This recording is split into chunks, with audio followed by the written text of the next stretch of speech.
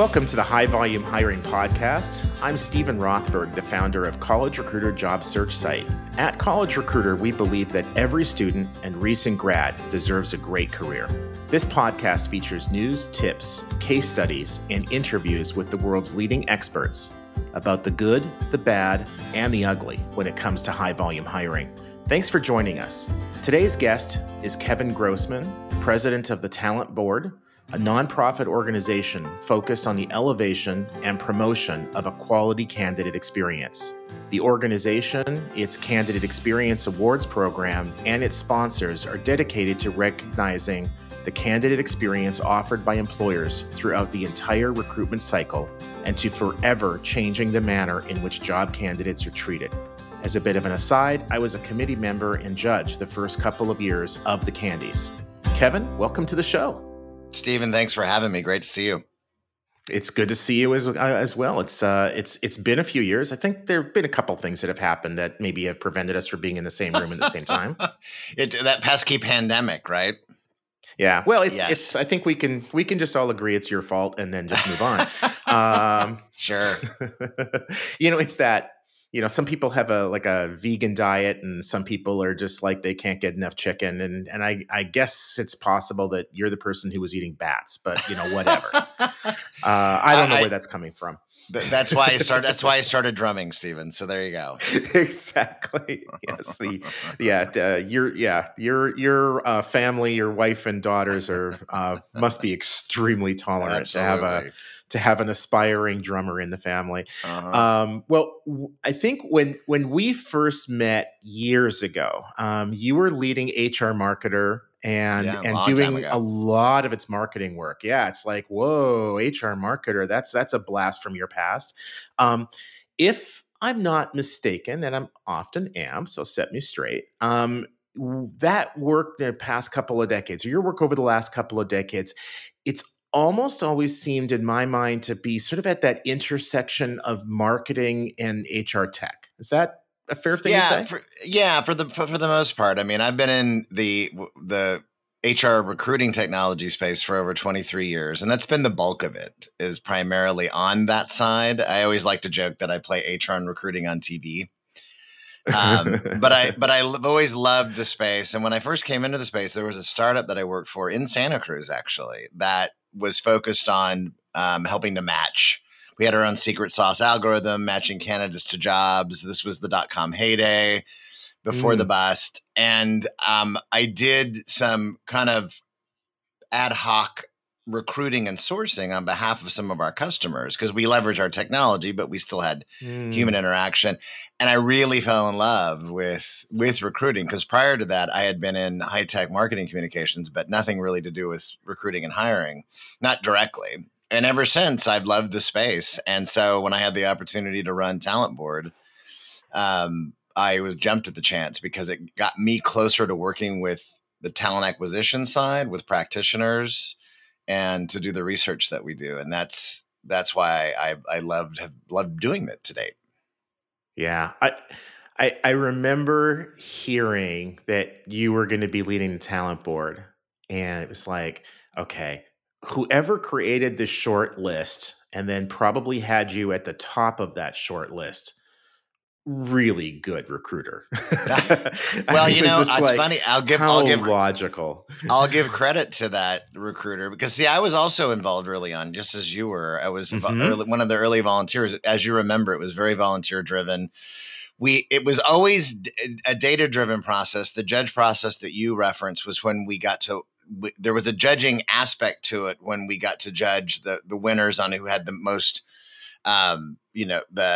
The best story, basically. So that was that process. Ever since we've done less of that, we focused more on case studies, but it's still very data driven. But the recruiter was Elaine Orler, actually. She's the one that recruited me. And then getting to know Jerry Moore, which I did back then, and then Ed Newman, who all three of them started Talent Board.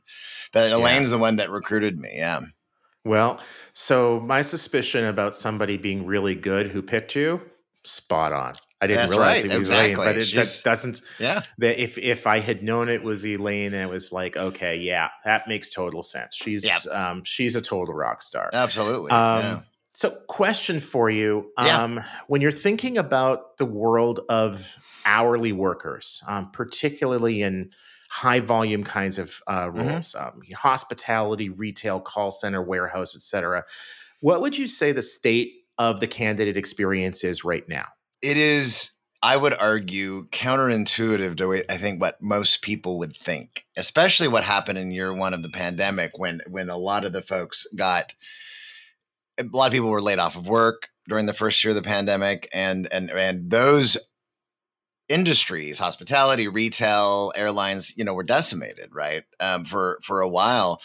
But what we found, interestingly enough, is that the higher positive candidate sentiment and perception of fairness is much higher with hourly candidates than with than with professional or management. Management's actually got some of the lowest positive marks overall. Now, there's a lot of things to unpack, though, right? Because I mean, we can't control for all the variables in our data and research, but I do know that with more seniority in the when it comes to with certain job roles, there's more hoops to jump through. There's more complexity. People who have been in the workforce a lot longer, we don't measure cynicism, but I mean, there's some of that boils in. But what's interesting, though, what we've been starting to look at more, and I'm hoping that it comes out in the end of year's research reports from the 2022 benchmark that we're still gathering data for. But I think what we're finding is that technology actually has played a bigger role in improving the candidate experience for high volume hiring than maybe even what we'd think. And let me be specific about that. So we know that texting today has a much higher deliverability when it comes to people, period, job candidates in particular, not only notifying candidates of jobs, but telling them what's going to happen next. If they're in process, they can apply on their mobile devices. In fact, a lot of these candidates maybe even barely use email, right? Depending on the industry, right. In manufacturing and many other industries, they're all on their devices. Texting is the way to reach them. So companies that have been, and we've seen an increase in texting on the employer side. Candidates prefer that. I think hourly candidates and high volume candidates totally prefer that. And it actually we've seen a spike in positive sentiment. Here's the thing. Most of the candidates in our research, regardless of job type, they don't get hired. That's the reality of real life. For any given job, most don't get the job.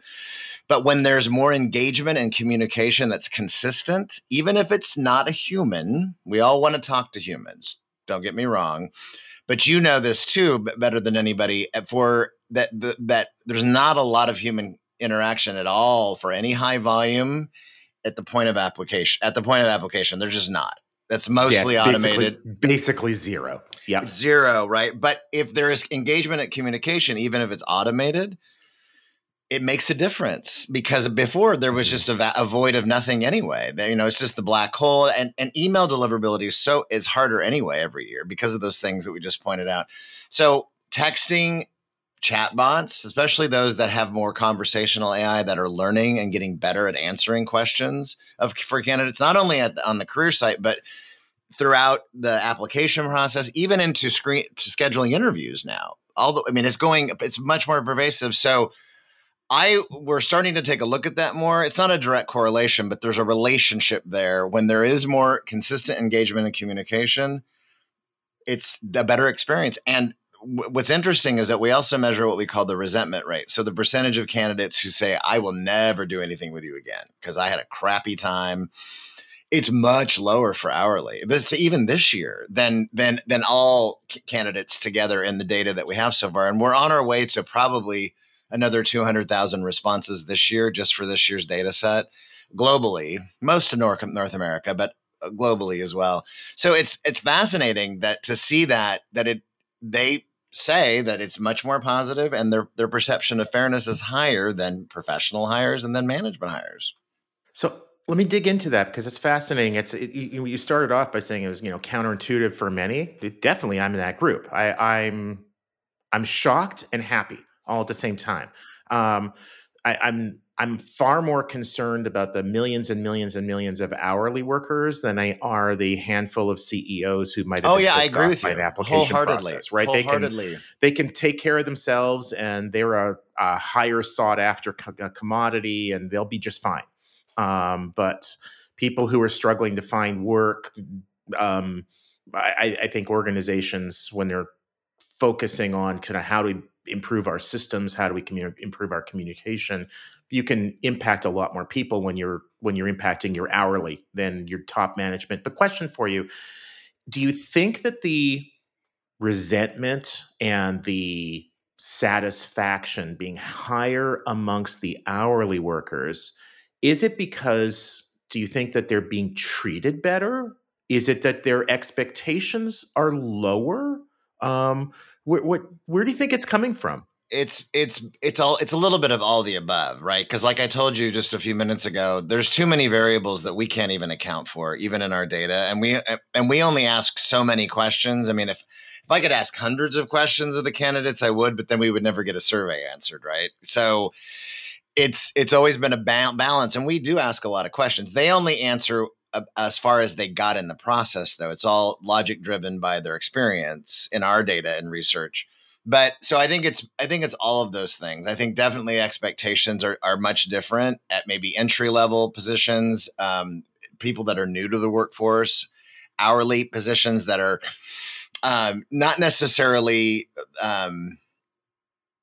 high skilled. I don't know how else to put that, but I mean that are lower barriers to entry. I mean, there's a lot of things that do make a difference. Expectations are definitely one, right? And the process, as I would argue, as it should be, for candidates, is to streamline, because the least glamorous part of recruiting and hiring is applying for a freaking job.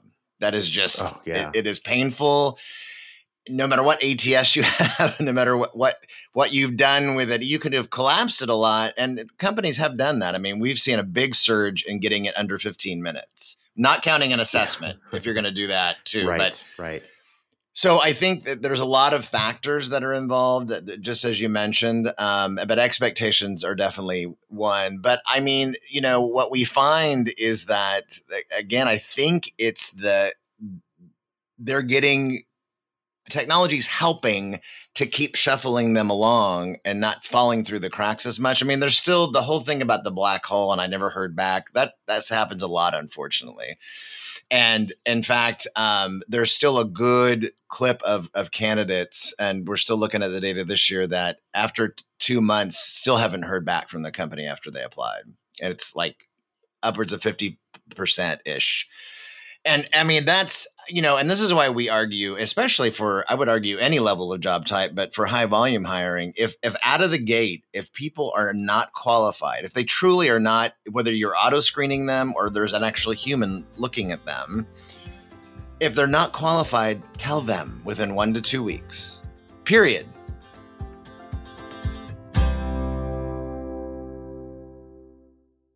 The world's best-known investor and Wall Street expert Warren Buffett once said, "Wall Street is the only place that people ride to in a Rolls-Royce to get advice from those who take the subway." Mr. Buffett's quote is remarkably accurate, but how many people would rather receive advice from him than someone simply guessing? Welcome to Buy, Hold, Sell, your single source for Wall Street knowledge and profitable guidance. Please join me, Todd Schoenberger, and fellow trader Tobin Smith, as well as host Veronica Dudo, for a podcast known to move the needle for investors. Tobin and I are seasoned Wall Street executives with deep investment experience, and we are prepared to share our advice to those who choose to listen.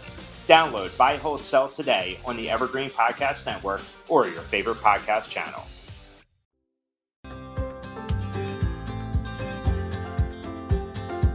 At College Recruiter, there's a customer of ours that they're an intelligence agency, and for security clearance reasons, you have to be a U.S. citizen to work for them.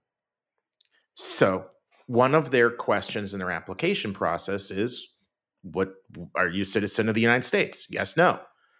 So if it's a no, something clear like that under no circumstances can we ever hire you, you should just tell the person, right then and there, right?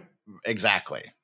Exactly. And you would also hope that those people would self-select if they, I mean, and they don't always do that either, but you should definitely tell them. And what happens is that there are, I find this again and again, no matter how long we've done this work, there's too many employers that have a culture of especially of their hiring managers too, that let's wait until we fill the rec and then we'll let everybody go, even if it's evergreen hiring, even if it's ongoing high volume. And the issue is that sometimes, and those are usually faster too, depending on if I'm hiring at the store level or a plant, or, I mean, there's variance there, but let them know, don't hold on to them, because that can be, weeks later, and it doesn't make any sense. These folks, if they're not qualified out of the gate for your job, they're not going to magically change in a couple of weeks. It's just not how it works, right? And if they do have something, then those are the people that you are screening, assessing, maybe moving along further, and that's great. But if they're not at all, then just let them know. Too soon is too soon as well. Don't have it set so if you're auto screening and they apply and a minute later they get a rejection, don't do that either. Give it a little breathing room. Give it a day. You can set the dials. This is what I've been spouting now for the past couple of years, is that employers, you all control the dials. You may not be happy with some of your recruiting tech stack. That's not the point, though. You still control the dials of what you're saying to candidates, when you're saying it, with what frequency, and how the systems and how they work. You control those things. So why are you still letting that same autoresponder that was out of the box that says, "Thank you for your interest, we'll be in touch if you're qualified"? You can do better than that. It doesn't take that much work. And I just did a webinar with a few hundred people yesterday that I was asking. I always ask everybody this, from workshops to whatever: how many of you apply for your own jobs? And this was still about less than 50% said that they did. And I'm like, this is a perfect opportunity. You don't have to do it every month, week, or maybe once or twice a year. If you implemented a new ATS or system, do it after that too. Just walk through the process, apply for a job, feel what it's like. This is what we're making candidates do, even especially for even high volume. If you're doing constantly a lot of churn, and you don't want to lose potentially qualified folks because they're like, I'm out, because you're making me create an account, upload a resume, then refill out the same friggin' places that I just loaded. I mean, so I think those are, but the employers do, you control the dials. Yeah. It reminds me, and not to go way into a tangent or anything, it reminds me years ago, there was a national restaurant that was advertising part-time delivery drivers with us. And they were complaining that thousands of people were going to the position on their ATS, and they had like 6 applications. It was just like an absolutely atrocious conversion rate. Wow. And a couple of questions that we'll typically ask when we see things like that is like, is it unusual that you're seeing that kind of result from College Recruiter? Are we the outlier? Like, are all of your other sources good and we're bad? Well, that tells us something. Or are you seeing it across the board? It's like, no, we're seeing it across the board, but your audience should convert really well, blah, blah, blah. Fair enough. So we tested the application process. Part-time delivery drivers. So, what do you really need to know about that person? It was a 40-minute application process. It was the same process as if they were hiring like a chief operating officer. I heard secondhand, I'm going to have to go look at it. I've heard that they're now down to 3 minutes. It's like driving for Uber. How long does it take you to apply? That's their competition.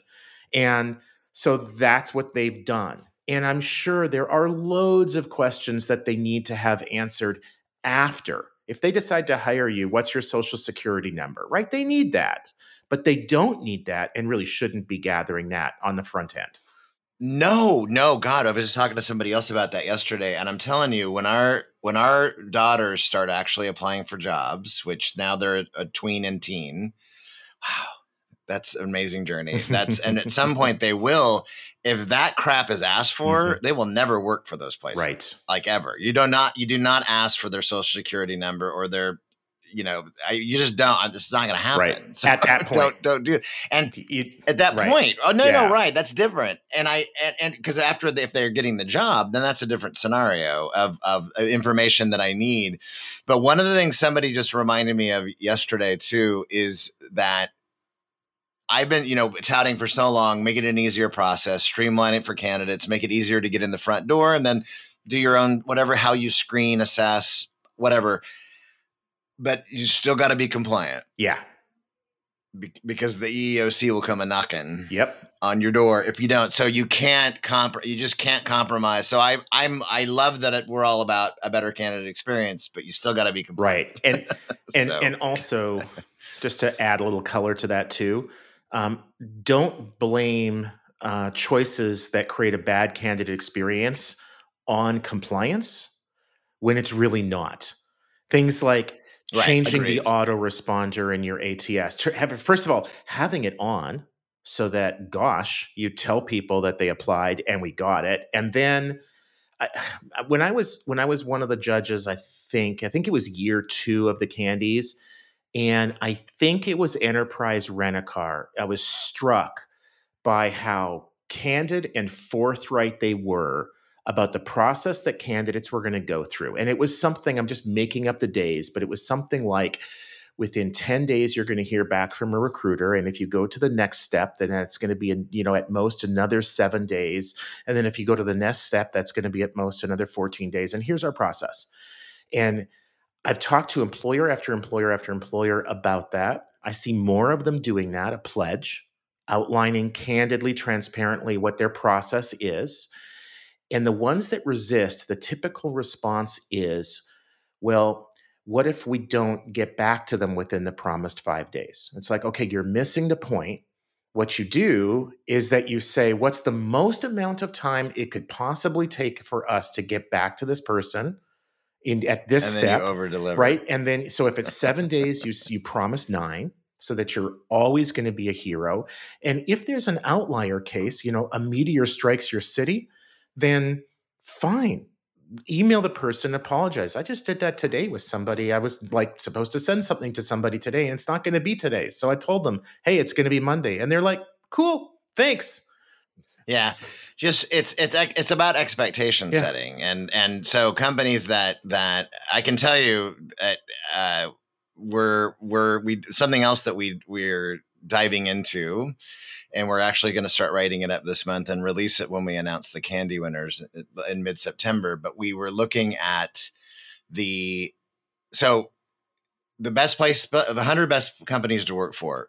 It's a great list, right? I mean, the work that Great Place to Work does and Fortune, it's a great methodology. They do a lot of really good research around it, employee experience feedback, all this good stuff. A question that we came up, and it was actually a discussion that I had with our current board, so Jerry Crispin, Ed Newman, and Debbie McGrath from HR.com, and we're like, and the question came up, technically, if those are the 100 best places to work for, they should have a good, positive candidate experience. I mean, that's the hypothesis. Yep. Certainly a high correlation. So, yeah. I mean, it should be. And so what we're doing is that we're doing our own review of those companies, but just at the point of research and application, not beyond that. So because we can't assess with screening, interviewing, because we're not going to get an interview. We're just looking at, based on what we know candidates want and what the highest rated companies in our research are doing, we have a checklist. And so we're going through, and then we're going to release those results. And there's some interesting things that we're finding is that not everybody does on the front end. But many do still, and that's good. That's what we were hoping to see. So this wasn't like supposed to be a gotcha moment, but it was professional curiosity. So we're going to release those results in September for everybody to check out. Awesome. And just before we close, I'll just add my 2 cents for the gotcha reference. One of the things that I have always loved about the Candies is that it's part of the DNA to use a carrot, not stick approach. You're not calling companies out and saying, what a terrible experience, or you are awful in this area and blah, blah, blah. Correct. Right? And there are the Glassdoors of the world are very good at doing that. And there's a place for that if that's what the candidate wants to see. At times, employers are going to be receptive to that kind of criticism. But the Candy approach was always much more on the let's celebrate the successes.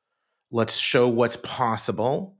Let's aspire to be better rather than beating people up for not being bad. So employers who haven't been a part of the process, I would definitely encourage. It is really, really informative to have an outside group come in and say, here's what you're doing. Here's how it benchmarks against others. Here's how you can get better. So in that vein, so Kevin, if people want to learn more about the talent board, the Candies, your drumming skills, how should they contact you?